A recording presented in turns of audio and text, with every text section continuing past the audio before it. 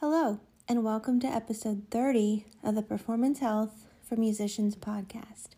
I'm your host, Amanda, and in this episode, I'll be discussing thoracic outlet syndrome. In past blog posts and podcast episodes, I've talked about and summarized a few of the causes, symptoms, and treatments for some of the most common repetitive stress injuries. Thoracic outlet syndrome, though, is a bit different. Let's get started.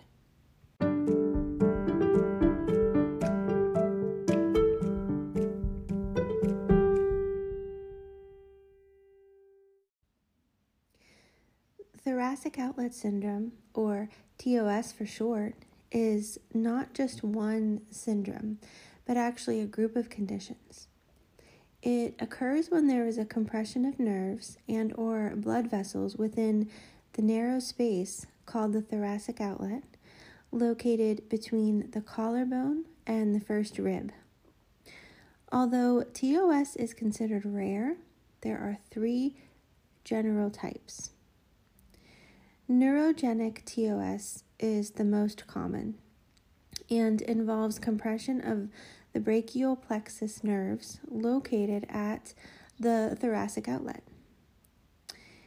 Venous TOS involves a compression of the subclavian and axillary vein.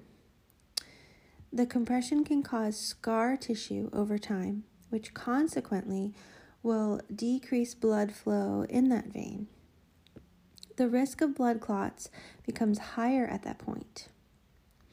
Arterial TOS is the least common, but is considered to be the most serious type.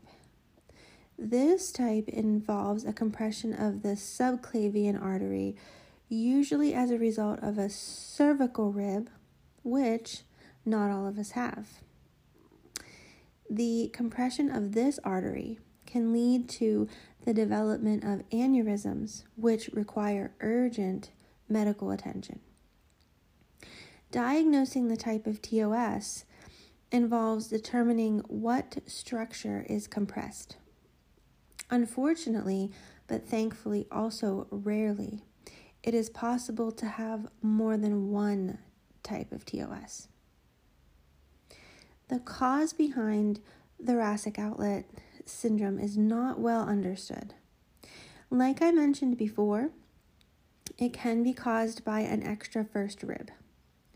Also, bone or soft tissue abnormalities, stress or depression, repetitive arm or shoulder movements, lifting weights, poor posture, injuries, and carrying heavy shoulder loads can also be considered common risk factors. Any of these can strike us as musicians, so be sure to attend to the risk factors, such as poor posture, for example. You can control and change.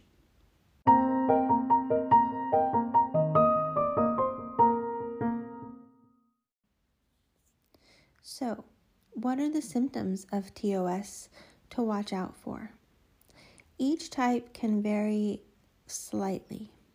Since neurogenic TOS involves the nerves, pain, weakness, numbness, or tingling may be felt in the hand and the arm.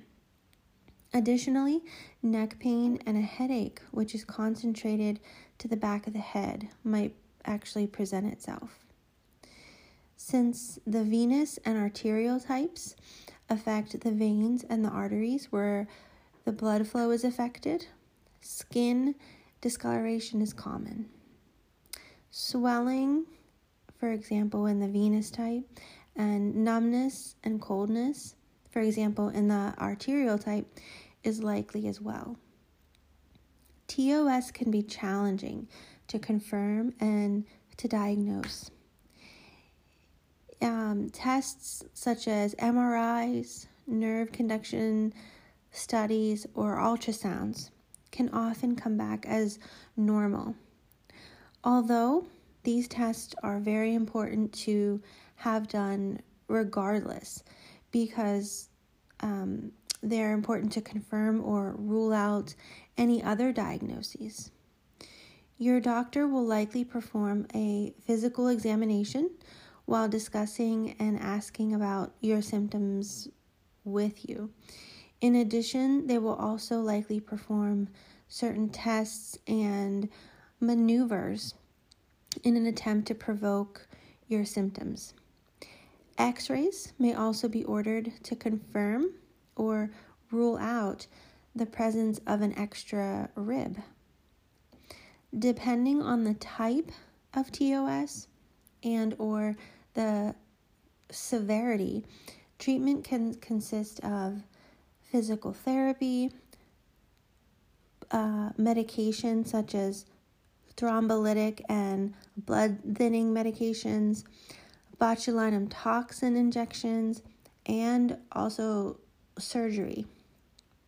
With the arterial type, surgical intervention is almost always necessary to remove the extra rib and also to lower the risk of an aneurysm.